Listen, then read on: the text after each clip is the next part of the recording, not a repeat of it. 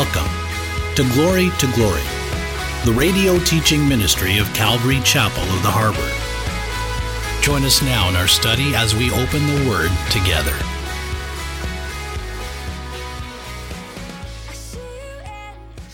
If you can turn with me to Colossians chapter 2, we're going to be looking at the three verses 1, 2, and 3. So Colossians chapter 2, verse 1, we'll start with. The title of the message here this morning is God's Treasury. God's Treasury. My wife, one of her gifts, she almost has for lack of a better way of explaining this, like an anointing when it comes to shopping.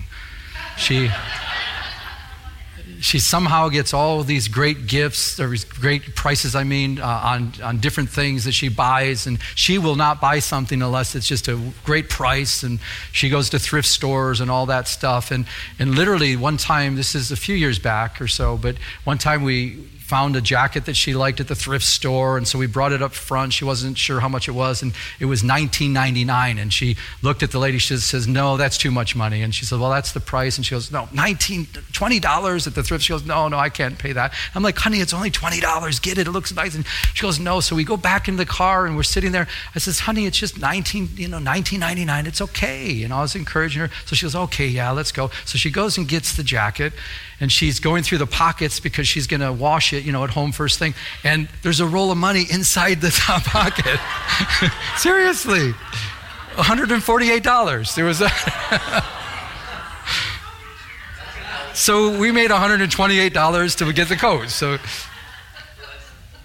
And I think of that story, but I think of how we love treasures. We love when there's something extra when we didn't expect it. And it's just the hidden treasures. But in Christ, in God, in the Lord is found all the hidden treasures and wisdom of knowledge. And He wants us as believers, He wants us to be spiritually rich. He doesn't want us to be paupers. He doesn't want us to walk around like we're poor spiritually and woe is me. No, that's not what He wants for any of us as believers. He wants us to realize we're rich in Christ. In the book that you have before you, or your iPad, or your phone that you have in front of you, that with the Bible scriptures, in these scriptures are treasures. Isn't it awesome when you find gold nuggets in God's Word? And He has that for us. God's treasury, God's riches. And God is very rich. And He desires that we're rich spiritually. So that's one of the things we're going to talk about here in our text. So if we can you please stand with me one more time here? I'm just going to read these three verses. We do that in reverence of the Word. Paul the Apostle writes, again, Colossians chapter 2, verse 1. And he says, "I want you to know what a great conflict I have for you and those in Laodicea, and for as many as have not seen my face in the flesh, that their hearts may be encouraged, being knit together in love, and attaining to all riches of full assurance of understanding, to the knowledge of the mystery of God, both of the Father and of Christ, in whom are hidden all the treasures of wisdom and knowledge." We've been looking at the fact that Paul the Apostle writes to the church in Colossae. We've been looking at that the church was probably about 5 years old at the time when he writes this letter. We've been looking at the fact that false teachers were getting into the church, trying to permeate the church, trying to deceive the church. And one of the main reasons why Paul writes this letter is to combat the lies and to tell the church there in Colossae, the believers in Colossae, to stay on track. Don't fall for these false teachers. Don't fall for this deception. And many times, if you've been walking with the Lord long enough, you realize when deception comes, it seems so much like the real thing, doesn't it? I've seen so many different waves of spiritual things come down the pike, and it looks really good and it sounds really good, and sometimes they have all these these little phrases that sound good, but then when you dissect it, it's empty and it's deceptive and it's deceiving. And really what it does, it takes Christ away from that position that he is. He is preeminent. He is number one. He's the head of the church. And somehow when it's all self-focused, and it's all about you and this self, there's a problem with that. And Paul the Apostle has been kind of touching on certain things, and we're going to touch on, in these 3 verses, we're going to come against some of the lies that are out there regarding some false religions. So let's look at verse 1 again. Let's kind of zone in on this verse here. It says, Paul says, "For I want you to know what a great conflict I have for you and those in Laodicea, and for as many as have not seen my face in the flesh." If you're a note taker, that word conflict, it means agony.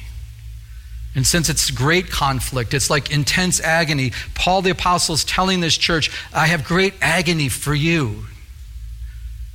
And mostly, I believe the great agony is because he's not there with them. He's not able to be there with these false teachers. He's not able to go there and refute them and to tell them, they're lying and this is what's real. And so he has this agony. He wants to be there face to face with them and even the church in Laodicea. And because of this, we believe that Paul the Apostle never went to Colossae. As we talked about before, he never visited the church in Colossae. So he's in Rome. He's writing this letter from a prison, and he's saying, I have agony because I want to be with you. I want to get to know you guys. Sometimes letters are good, but sometimes it just lacks because there's that face to face with somebody. It's to really be with that person, to get to know that person, and to hang out with that person. And I believe it's a reminder for us today how important it is for fellowship, to hang out, to get to know each other. That's a big part of church. And if we look at this verse, he wants to see them face to face. He wants to hang out with them. But see, he's in prison. And so it's a reminder for us the importance of fellowship, the importance to go out of your way to get to know people that are in the church. And I want to encourage everybody that's here, that's a big part of church. Now, sometimes it can be uncomfortable. You're meeting new people for the first time, and it can be a little bit uncomfortable. There's some, you might be here today and you were hurt in another church, and so you're kind of gun shy. You just kind of want to stay to yourself. But see, the enemy wants you to stay to yourself. The enemy wants us to isolate. Did you know that? Just me. Okay, go to church. Praise God. And his run, it's like, that's what the enemy would want, Seriously, he would want just to isolate. And that's not what God wants for us. The Israel trip, we had an awesome time hanging out with each other, didn't we? Wasn't that awesome? And one of the biggest things that constantly people come up to me and they say, you know what my favorite part of the whole Israel trip is to get to know other people in this church. It was just last Sunday, even Eric brought that up. He said that was like the best part, was hanging out with people, getting to know people better. And there's something about that when you hang out with one another. And that's what Paul is saying. He's saying, I agonize. I want to be with you guys. I want to be in your midst. And so we should fight for this. We should go out of our way to have good fellowship, to hang out with each other. We're praying over. We had a little pastor's meeting just Friday night, and we're praying over doing like a quarterly thing, like a luncheon after second service, and just in asking everyone to come join us and get to know each other. For those that are new in the church, please come and let's just break bread together. Let's hang out together. And then I started thinking about it. It might even be good. I don't know. This is just off the top of my head. Maybe all the different ministries. Maybe have a table there with flyers with the leaders, some of the leaders at the table, so you can meet the leaders and kind of get to know them and ask questions and everything. But see, that's what God wants. He wants us to hang out with each other. Church isn't just sitting down listening to the Word of God, although this is a great part of what church is. But church is fellowship. It's hanging out with each other. It's getting to know each other. Just this past Friday, someone stopped in to talk to Brenda and I about a few things. And so we were just talking with this gentleman. I never really had a chance to meet him and talk with him. And I believe Brenda met him for the first time. And I mean, literally, we were laughing and just having a great time. And we were like, he's telling us his story and all these different things and about his family. And it's like instantly there was a bond. Instantly we had just this great bond. And I'm thinking, boy, I wish we could do that. Can we make a schedule? I just want to sit down with everybody, okay? Because it would just be such a wonderful thing to get to know each and everyone that's in the church. That's important. It's very important. So Paul's saying, I want to be there with you guys. I'm agonizing over this. We're told in Hebrews 10:24, most of you know this, let us consider one another in order to stir up love and good works. So let us consider one another. In other words, let's consider the other person. Let's be attentive. That word consider means let's be attentive. Let's fix our mind on other people. Let's fix our eyes on other people. For what reason? To stir up love and good works, to encourage each other in the things of God. And then what does it say? Not forsaking the assembling of ourselves together, as is the manner of, can we say that together? Some. What does that mean? That means some people just tell you, well, I don't do the church thing, right? I don't have to go to church. You ever hear this? Me and God, we have our own little thing going. I don't have to go to church. I don't need to go to church. I find God out at the ocean. I find God out in the trees. Matter of fact, I know someone that says, I just hug the trees and God talks to me that way, But, okay, hug some trees, but come on in and let's talk with you. Because in the manner of some people are not thinking that that you can just go with no assembling. No, it says, no, you need to. And then it says, but exhorting one another, and so much the more as you see the day approaching. Do we see the day approaching? Like never before, we see the day of the Lord approaching, don't we? So that's a good verse. We know that one. But we know these verses. These are just reminders for us today as we start. Acts 2:42, you know this. The 3,000 people were added to the church, and what happened? It says, what did they do? They continued steadfastly. That means constantly and continually. What did they do? They were in the apostles' doctrine. What is that? Teaching the word of God. And, can we say the word together? Fellowship.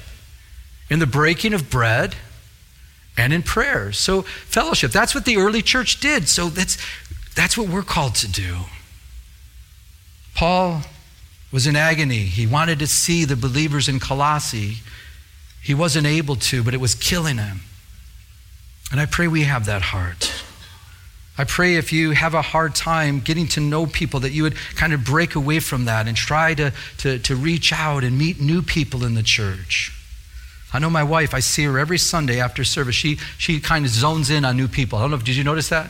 If you're new here, you probably talk to my wife because she just has that gift. She wants to meet you. And we want everyone that's here, we want to be able to meet you. And so it's a very important part of being a Christian. But the next verse, it says that their hearts may be encouraged. Paul wants the believers in Colossae, and it's God's heart that believers would be encouraged. I love to be encouraged, don't you? Doesn't it feel good when someone comes up to you and says, man, you are doing such a good job? And it's not flattery. We have to be careful with flattery. People, there's people that might be, if flattery is if you tell someone something in front of their face that you would never say behind their back, right? That's flattery. Oh, you're the best, man. You're awesome. You're so cool. And you're just the bomb. Man, then they turn around, man, I can't stand that person. This person just... And I'm like, you just told them they were the best thing next to, toast. I mean, what are you doing? I don't know toast. I know it's kind of weak, right? I eat a lot of toast, so it's in my yogurt. Hey, frozen yogurt. Chocolate. Here we go. It's getting better. Not cats, though. Don't talk about cats. Okay. No. Sorry. Where was I? Flattery, encouragement. But real encouragement is telling someone the truth. And just noticing their giftings, noticing what they're doing right, and really encouraging them in that. And, some people have that gift of encouragement. There's others have the gift of discouragement. I don't like being around people like that. But But the gift of encouragement, my wife, I know I brag on my wife a lot, but she has that gift for me. You know, she's just very encouraging, but she won't lie to me. She won't say, oh, that was great. She'll critique me and she'll say, well, when you said that, you know, that was kind of, I'm like, what are you talking about? She said, this reason. I'm like, oh yeah, okay, I understand. But she's encouraging to me. Everybody needs encouragement. Did you know that? We're called to be encouragers. Did you know that? We'll look at some scriptures. And it's good to be encouraged. And God wants every believer. Paul the Apostle said that their hearts would be encouraged. And I pray today, if you're a believer here today, even if you're not a believer, God wants you to be encouraged too, and he wants a relationship with you. But I pray that you are encouraged today, truly, because God is with you. And if God is with you, God is for you. And if he's for you, what does the Bible say? Who can be against you? You guys are taught pretty well. Who can be against you? If God is truly for you, who can be against you? And we know who is against us, the enemy. People in the world that hate God, they come against us sometimes, right? But the thing is God's always going to win, amen? Be encouraged.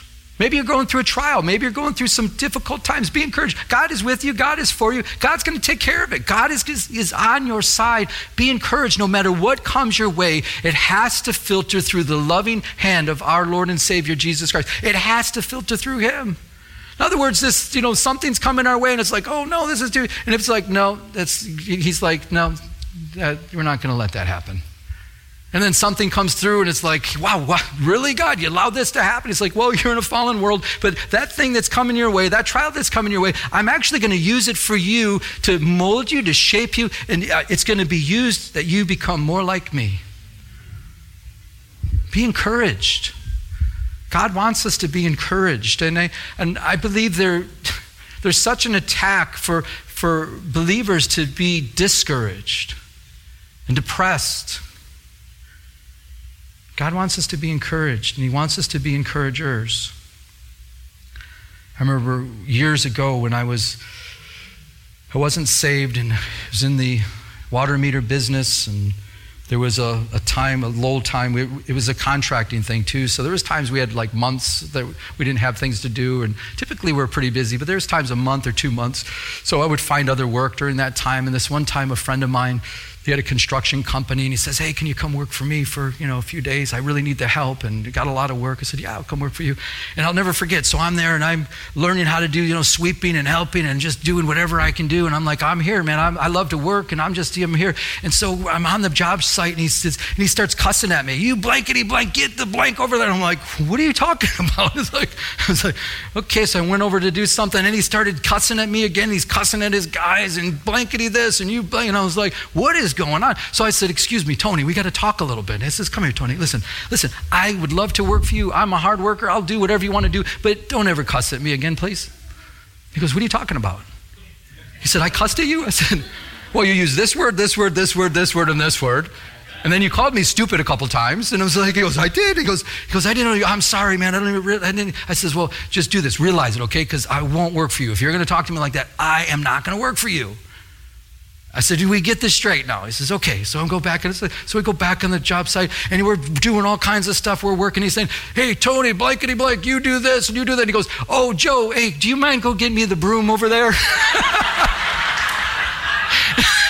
I kid you not. They're all looking at me like, why is he so nice to you? I said, yeah, no problem, bro. Hey, anytime. And I go get it. He goes, thank you, man. I said, you're welcome, man. And now I look back, I wasn't even a believer at the time, but I look back at that story and I realized, people want to be encouraged.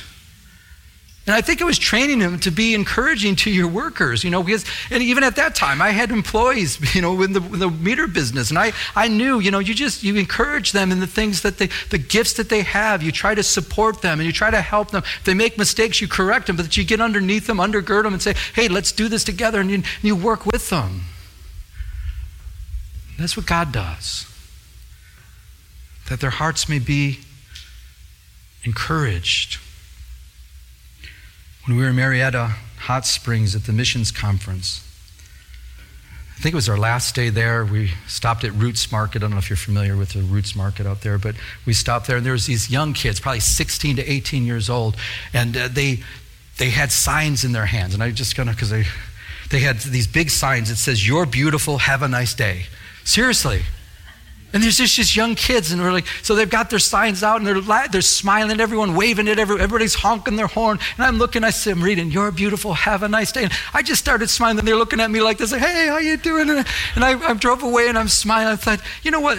I don't even know if they're Christians. We didn't have time to go talk with them, but I'm like, you know what? People love to be encouraged. And I had a big old smile on my face. That was just so cute. I'm thinking, boy, we should do that for the church. We should have the young people. Then people would stop and say, "Well, why do you have those out?" "Because Jesus loves you, and just want to tell you God loves you." So it was a powerful thing. Paul the Apostle, in Acts chapter 20, when he was in Ephesus in chapter 19, there was a big uproar. There was a big commotion. It almost started into a riot. So Paul ended up leaving there, and he went to Macedonia. I just want to put it up on the screen. It says, "After the uproar, Paul called the disciples to himself, embraced them, and he departed to Macedonia." And it says, now when he had gone over to that region, and encouraged them with many words, he came to Greece. So what did he do? He says he came to that region. What did he do? He encouraged them with many words. That was part of his ministry, to encourage people with many words. Obviously God's word, but he was an encouragement to them. One of my favorite scriptures, my favorite verses in all the scriptures, is Joshua 1:9, where the Lord speaks to Joshua and he says, "Have I not commanded you?" And what did he command him? Remember this verse? "Be strong and of good courage. Do not be, nor be, for the Lord your God is wherever you go." If you could grasp that one verse, it's so powerful, because he says, "Haven't I commanded you?" And what does that tell me? That tells me that Joshua had a tendency to be discouraged. He had a tendency to be afraid. He had a tendency to be dismayed, because of God saying, "Hey, haven't I told you this before? Haven't I commanded you? Don't be discouraged. Don't be dismayed. I am with you wherever you go." And that is the answer for discouragement. If you struggle with that at all, God is with you wherever you go. He's with you as a believer, just the same as Joshua. God is with you. Even more so than with Joshua, with us today as believers, after the cross of Jesus, we have him inside of us, wherever we go.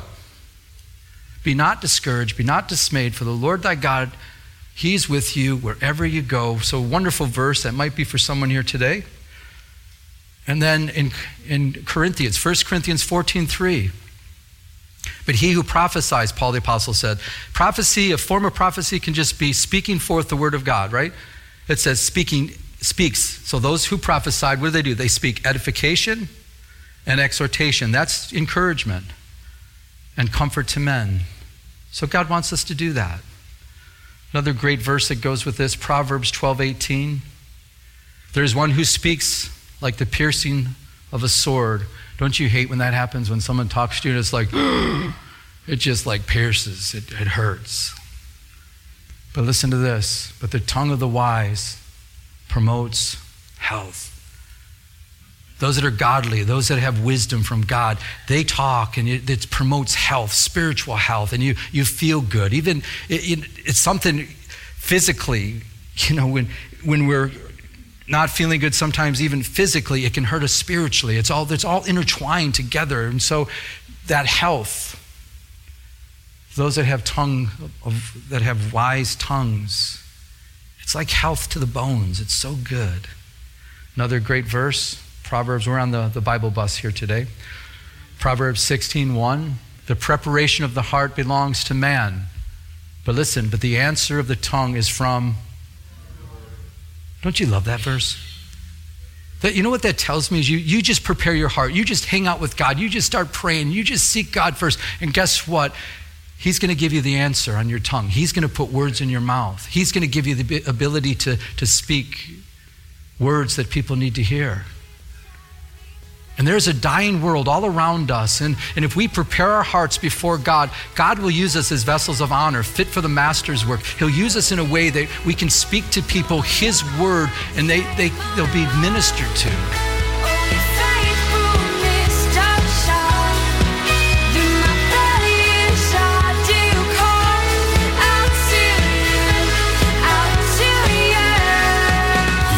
listening to Glory with Pastor Joe Pettick, an outreach of Calvary Chapel of the Harbor.